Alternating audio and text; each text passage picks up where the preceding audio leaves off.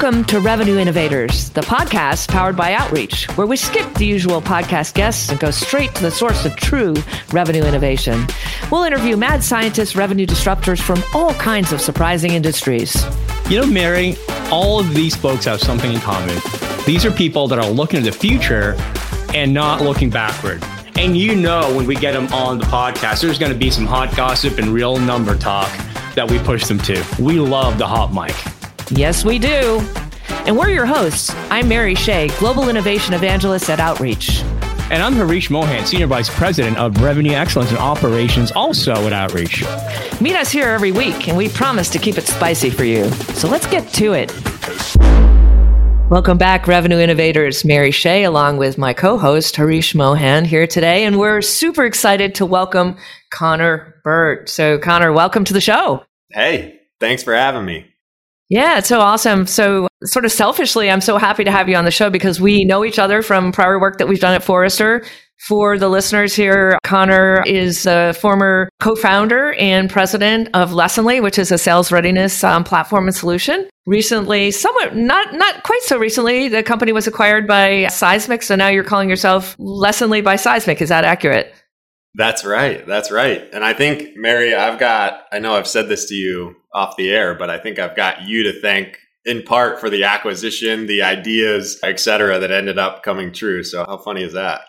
It is so funny when, Harish knows, I sort of enjoy being right in my professional life. And he knows, personally, it's sort of like sometimes right, never in doubt. But professionally, I do like making these calls. And for our listeners, I did coach Lessonly, Connor and his other co-founder, and Kyle, who was the CMO at the time, to lean into a potential acquisition with Seismic. And I saw how successfully it went with Grapevine 6, who was also another client of mine. And I'm just so happy how it all played out for you, Connor, and the team. I mean, when great guys and gals and folks win, it makes me incredibly happy. And I think you and the whole team is so deserving of all the good that's come your way. Oh, thank you. Thank you. And I think you're right.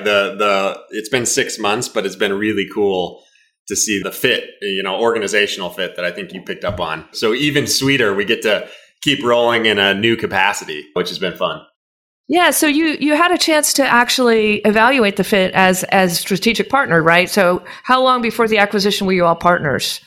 Golly, I think I first met Doug 3 years prior, informally, and at the time didn't think it would be anything, and then a little nudge here and there from you to say, hey, you should really partner with these folks. And I think, as you know, things in this landscape change fast, and it went from, hey, this is a really nice partnership working together, to I think we should make a deal happen. And then, off we went trying to get it done. Yeah, it's absolutely fantastic. So tell us, before I turn this over to Harish for some questions, tell us a little bit about your role in the new organization and how your existing collection of folks are adjusting to the new company. Yeah. New role is kind of general manager of the Lessonly kind of product line. Though we've completely integrated the teams, it's kind of just making sure we keep the goodness going.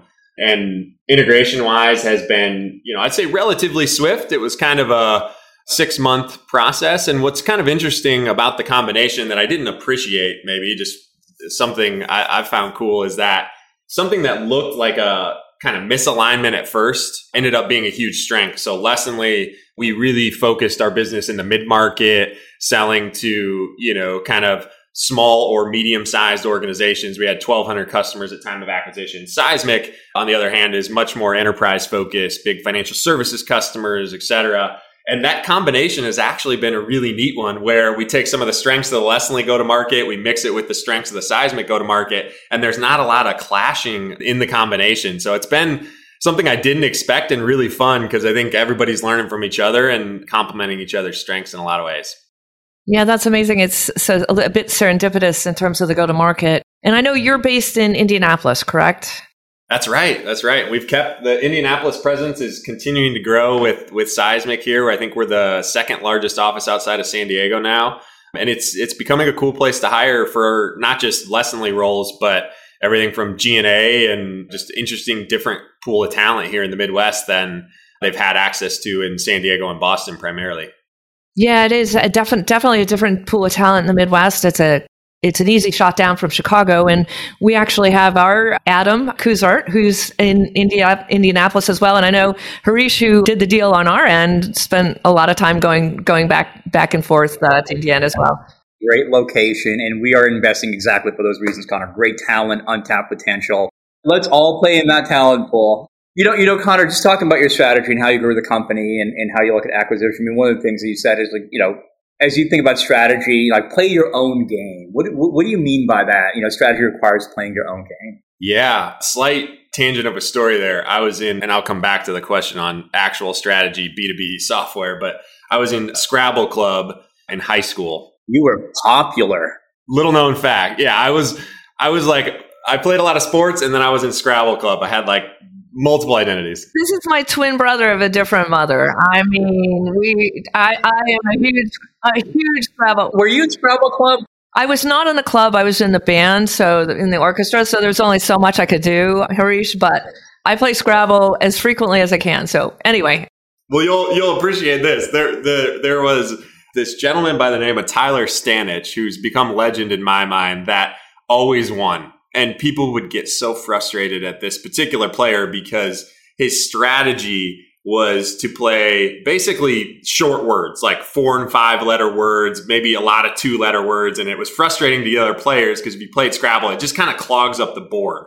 Whereas everybody else in the entire game is trying to lay bingos, which is play all your tiles and play these huge words that kind of opens up the game. And every time people would get frustrated at Stanich, he would just mumble under his breath, play your own game, because he was doing something different.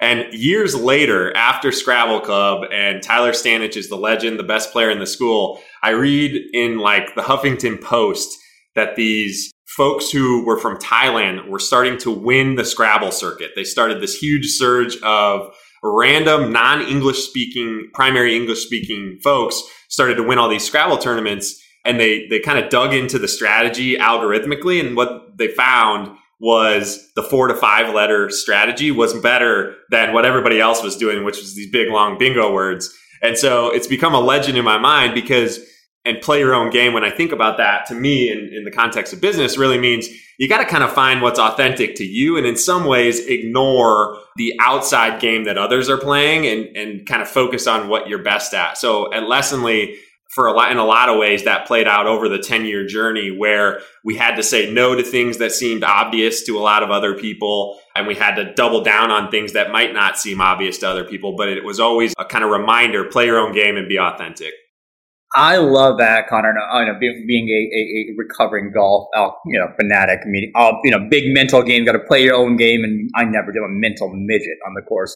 But when we get to I'm just curious of what is a tangible example of that, right? So when the entire market or the trend was going one way and you were probably getting pressure from investors and everybody else to get on the bandwagon where you stayed the course, like, and how did you make that decision? Like, what was your heuristic there? Yeah. So, and this relates to revenue ops, I think. Here's a good example. So we were broadly in the training and learning management space for companies. So, and when you think about that space, there's 500 learning management systems that exist in the world. And in the early days of the business, the big opportunity that everyone thought was to disrupt the legacy players like Cornerstone On Demand that were selling just kind of archaic tech to HR professionals. And there was a huge market there to just make it simpler, easier to use, maybe more affordable. And so we were doing that in the first couple of years. We're selling into this HR persona, and this is where all the market facts came in. Like, there's this huge TAM, and everybody, thinks there's this huge disruption to be had. And what we started to see as we worked with customers is that they didn't use the product very often. It was used for compliance training primarily. And then we had this small kind of cohort of customers who was either using us in a sales team or a customer service team who used a training platform like weekly, like all the time. There's always new things to go out. And so that kind of focus shift, which we had to do over a period of years, was very unpopular in a lot of circles because there's this believed huge market. And the other two areas in sales training and customer service training were just not as mature. Nobody saw a huge opportunity. It felt duplicative to the training software you're buying at the company level. And so our strategy there was to be what we said a lot at Lessonly was let's be definitive but not abrupt. So when we're making this big strategic shift to go from HR to sales and customer service, it was literally over a period of years. And we said, okay, we're going to only create case studies and customer stories about sales and customer service customers. We're only going to push demand pages around sales and customer service. And slowly, like, we didn't get rid of certain customers, or we didn't weed customers out like hard no, but slowly over time, the base of customers just starts to shift. And it ended up being one of the most important strategic decisions we had to make that at the time didn't seem super obvious. And curious, right? I mean, that requires a lot of thoughtfulness, and more importantly, it requires a lot of discipline, right? Because you're making a shift away, you're taking investment, you're putting it where you're not going to get the immediate return. What were your leading indicators that, hey, this is the right bet? Like, how did you orchestrate the company know that this was the direction that you need to continue to pursue and not pass fail? Yeah, two answers to that: retention and product usage. And I think we, frankly, I'm making it sound like we did this perfectly, and in hindsight, it's easy to tell the story. This is one we actually waited too long on, but started to harp on later in the company, which was, who are the customers that are buying from us again, and how frequently are they using the product? And I actually think it's one of the areas, at least in our experience, and I think as I've started to get around, revenue operations in particular tends to invest in too late or invest not enough in. This kind of intersection of customer operations and product operations is this area that no clear person usually owns. There's a bunch of product data in these systems, and there's a bunch of customer data in Salesforce. And maybe there's a project once a quarter to try and put the two together. But we think so much about growth and the sales side of things. But at the end of the day, like, customers using your product and software, I'm talking here, and renewing year over year, that's the lifeblood of the business. If you don't get that right and have that dialed in, nothing else really matters, especially in this environment where I think we're going to see funding get a little bit tighter and funny valuations kind of go out the door. It's going to go back to some of these basics. Are your customers happy, and are they using your product? And I love that lens. And Connor, you hit on something that, I'm very passionate about, that most people don't talk about when they think about revenue operations, is your product operations and product data, right? So a lot of it's marketing and funnel and like all the front office stuff, but, getting tangible adoption, usability data and building strategy on that, especially when you're in SaaS, where it's all about NRR and growth, it is kind of the pillar of what you should be thinking about. And is that a playbook that you develop based on your need, or is that someone that, you look to other industries and say, hey, look, why aren't we doing? Like, how did you make that connection in RevOps? Yeah, I think we were fortunate. We had a really strong investor and board member from OpenView Ventures. They're a big kind of voice of the product-led growth movement. And, as we started to dig into things like retention, we were trying to solve it, honestly, with a lot of non-product things. Like, we're always like, yeah, product impacts our retention. And their thesis was product is retention. Like, you have to be building the right things and building the right user habits to make this work. And so what they helped us really get down to, and I'd say this is at the very end. I mean, we grew this thing for 10 years. So I'm talking like we finally feel like we finally got there towards the end, was one or two product metrics and cohorted it so that we could see, are we getting better or worse over time? So as an example, like tangibly with Lessonly, it mattered a lot. Like, we knew you were going to renew with 90% confidence if you were creating at least one new lesson a month. So we maniacally focused on, could we get you creating a new training each week? And we looked at it in a cohorted view over time to say, are we getting better? Are we getting worse? And are the things we're building improving this? And that like singular focus, and there was a few other ancillary metrics, but I think it just gets so complex so fast. It's really a sentence of, if my user uses the product in this way with this frequency, I'm X% more likely to renew. That's the kind of insight you need to get to, and then operationalize it across the business, in my mind. Yeah, interesting. So Connor, where are you in terms of the technical integration with the broader Seismic platform? Because I want to talk about data a little bit, but I first want to understand where things are in terms of the integration. Yeah, and I think it's a good dovetail, because honestly, the thing I've been most surprised by as we've gotten into a host of joint customers is that the thing that's most valuable so far to a customer using both Seismic and Lessonly, as opposed to apart, is that we have a common data infrastructure and a common set of reporting. That was one of the first things we built. So we built it all on top of Snowflake, and then your seismic data and your Lessonly data are in the same structure so that you can answer questions, not just about your content, but also about your training. And then you mix in CRM data to that. And now you've got kind of a comprehensive enablement story. So product wise, that's been huge.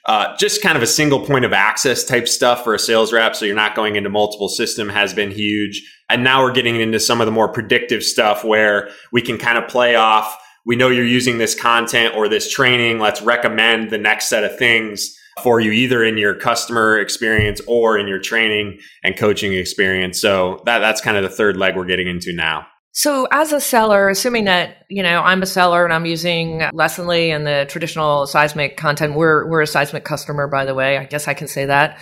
And so can your solution actually, based on where I am in the sales cycle and who I'm speaking to and what the industry is like, start to understand if I have a big meeting coming up, start to recommend training activities or content for me as a seller to make sure I'm ready for that next moment? That's exactly right. And Seismic was already really good at this, better than we were. And so like things like our Salesforce integration, we've been able to say like, now it's not just recommending content, it's also recommending training. And it's really, again, that kind of single infrastructure allows us to do that in really interesting ways. So we've really just piggybacked on what they've already kind of built in the industry, which I thought was pretty dang good in that regard. But you absolutely got the concept right. That's exactly what the two allow you to do together. Yeah, and it's so much, these integrations are so much easier when you're dealing with companies that are, cloud-based and relatively new companies, right? Versus dealing with some of the legacy technology of older enablement companies where you'd have to tear apart the back-end system. So I'm glad to hear that things are going smoothly. What about data signals? Now, are you sort of starting to dip your toes into the concept of, starting to leverage your seismic data as well as the training data to start to impact the pipeline in deal health and forecasting? What are your thoughts there? What's the strategy?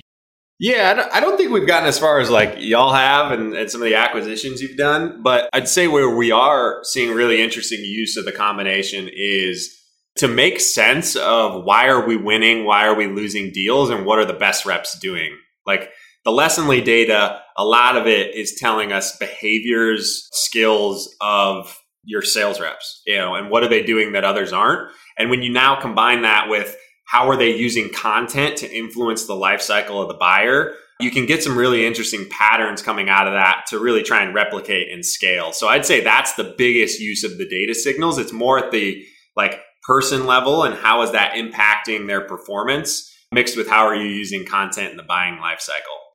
So the insights that you're getting and that you're focusing on and leaning into are really helping the head of sales and your RevOps folks really understand how do I do more of what's working and less of what's not working so I can really start to scale out the impact of the good business decisions I'm making for the sales organizations versus we're leaning more into providing that insights around the pipeline and deal management and forecasting.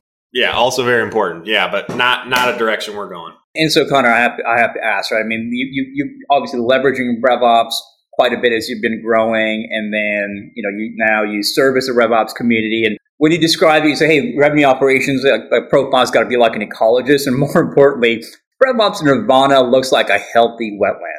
Got to pick that apart. Like, would love a little bit more color on all of that. It's a unique description, and I don't know if I should love it or hate it yet. Yeah, well, you could tell me. You could tell me after we talk about it. So, y'all asked kind of Nirvana, and wetland came to mind because, first of all, I think it's something most people look at and think it's not that valuable, right? When I say wetland, I'm sure a lot of listeners are thinking about a swamp, a lot of bugs, ugly mud. Gators, yeah, maybe gators if you're in the South. But when you kind of take an ecologist view of a wetland, you start to see all these really important attributes that you might have missed. So there's plants that are improving water quality. There's food sources that are providing food for wildlife you never even think of. And so oftentimes we kind of wipe these wildlife or wetland areas away and then realize downstream there's all these effects in the ecosystem because now there's no wetland habitat. And I think that's very similar to RevOps in that, most people underappreciate it.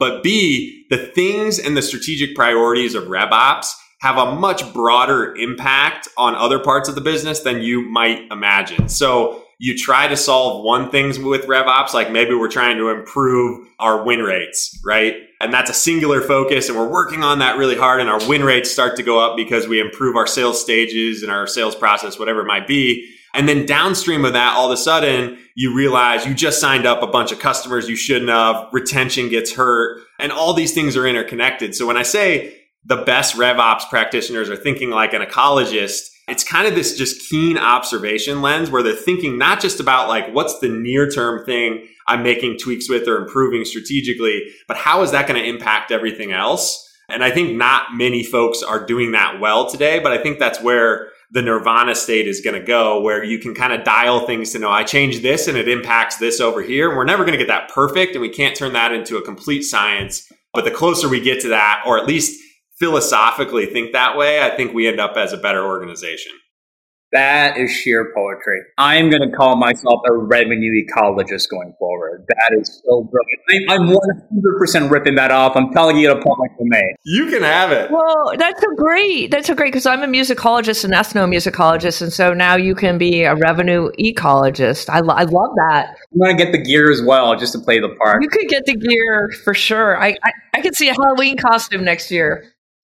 You're absolutely right, Connor. Right? I mean, it is all the ecosystem works together. You can't solve one without the other. And while it looks dirty and ugly with data and process, like that's the heartbeat of the operation. But I'm curious on how do you take that very data structured, operational focused mentality you have, and on the other hand, one of the things you called out is, hey, look, a lot of what we do is based on ROL, return on luck.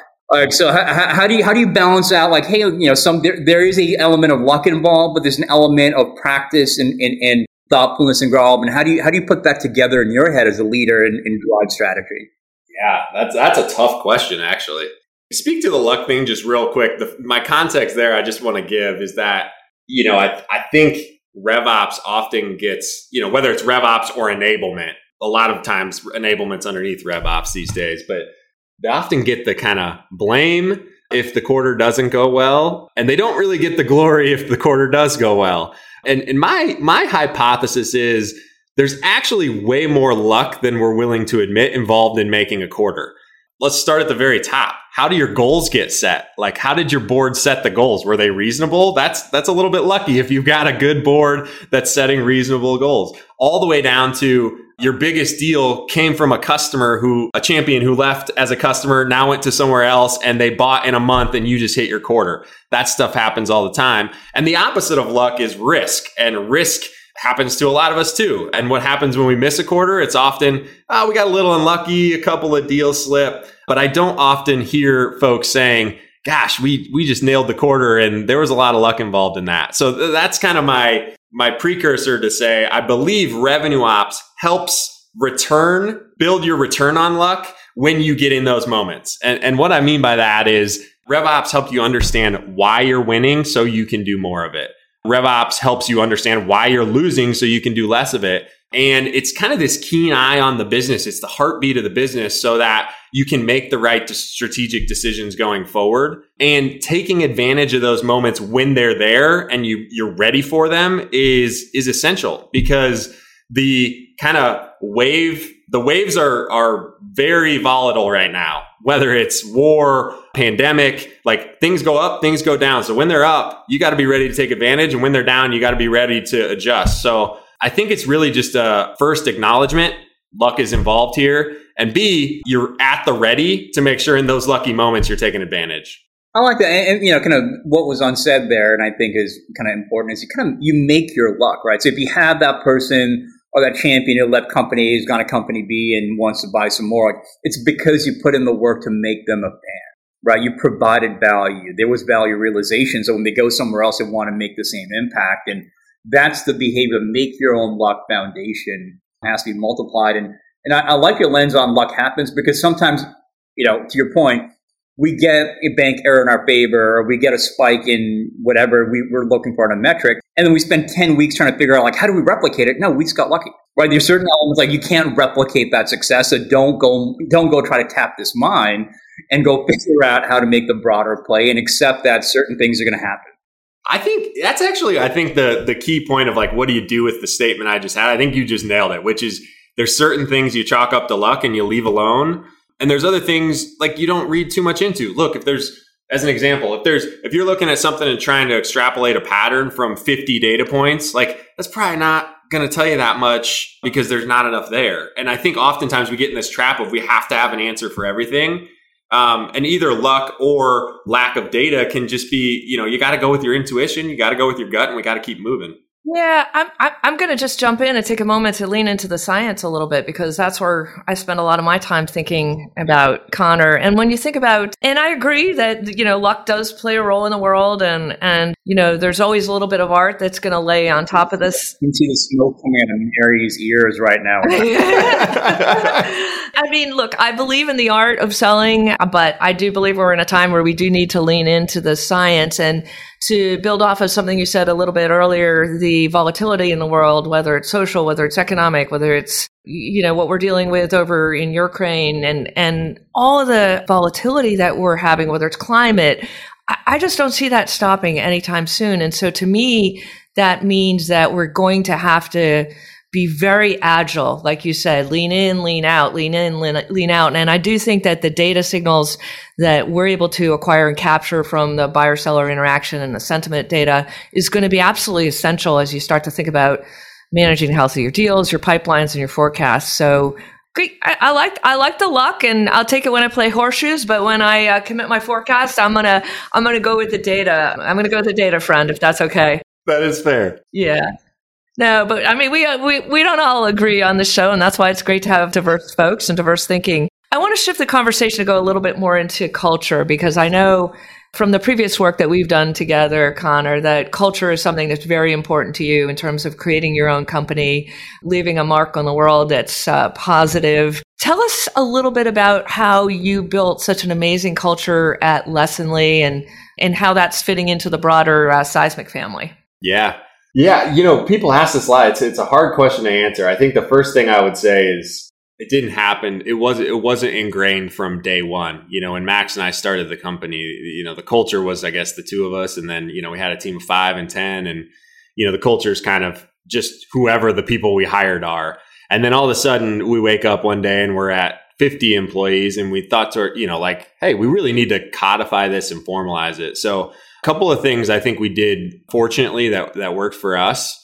Obviously, I think putting intention into it is step one, but give credit to Max, who's my partner at Lessonly. Literally kind of, I wouldn't say went away from his CEO duties for 9 months, but, really took a back seat to the CEO duties for 9 months and wrote a book on our core values. So the book was meant to be something anyone could read. It's called Do Better Work, and it has some principles in it. But the principles that he wrote about were each of our core values. We had 7 or 8 of them. And so what was interesting is as soon as we wrote that book, the culture kind of got codified in those values. You could read the stories, you could read the anecdotes, and you could figure out, how do I make this a part of my day-to-day working environment? And I think before that, people interpret things differently, right? Like we had a value, have difficult conversations. Like people think they know what that means, but there's a lot of variations of that, and people can go about having a difficult conversation in very different ways. And so we were very prescriptive to say, there's a way I think we can do this in a healthy manner. And that was written in the book. So every new employee could read it and they could feel it. So that's just one thing I don't think we had that intention when we did it. Like it was kind of just happened in retrospect, but it just doesn't have to be a book necessarily, but there does have to be some very tangible meat to the core values that you're explaining to the team that you want to show up. Yeah, so it sounds to me like just intentionality, whether it's a book or a paper or even just a blueprint or framework, just having the intentionality around it. I know we have to wrap up soon, but I can't let the conversation go. I can't let you go without talking a little bit about your commitment to teachers. So as you know, I have 2 siblings actually who were in various stages of transitioning out of being public school teachers. My brother is 3rd grade, my sister is middle school. And there's a lot going on in the world that's made it very, very challenging for that profession. But you've actually brought a lot of former teachers into your organization. And I'd love to hear how that's gone, why you felt compelled to do that, and what kind of skills transition well to your company. Yeah, I think for context, we had about 250 to 300 teammates at the time of acquisition. And I would say about 10% were either teachers or former administrators. And I think I would say uniquely, I think Lessonly has a training and a learning kind of component to the solution we bring. So that I think attracted teachers to us. But what we noticed after we started to hire the teachers we did, and when I count the list of all-stars on the team, like many of those were teachers. I think first of all, they have an incredible work ethic that they're used to. You can't half-ass it, excuse my language, in a classroom, and they know that. And I think they bring that with them to the tech world. But they have this flexibility that they've never had. That I think the second thing I've noticed is just extreme gratitude and appreciation. If you have a quality work environment where it's flexible and you can do life and you can do work and work really hard, they just have this like gratitude and appreciation that you don't always get hiring someone who's worked at 5 tech companies in the past and maybe is a little bit jaded because we don't have the best snacks, and so I think that's huge. No dry cleaning. Dry cleaning. That's new to me. So yeah. And then I think like, obviously it might be obvious, but a thirst to learn is the third. And that's what makes it easy to onboard teachers where they get it. Like they can dive in and teach themselves and figure out what they need to. That makes them really great in client success roles, in training roles, even sometimes account management and sales. Like they're quick to learn, and that's huge. Yeah, I agree with everything you said. And, it just talking to my sister, she's like, well, teachers just get shit done. That's what we do. And usually there's not a lot of drama with it. So anyway, thank you for sharing that. And thank you for offering a place to land for a number of teachers that are looking to transition out of that profession. And thanks for your time today. We loved having you, and it's just always great to have great humans on the show. And you certainly are one. So thank you so much for joining us today. Hey, my pleasure. This was fun.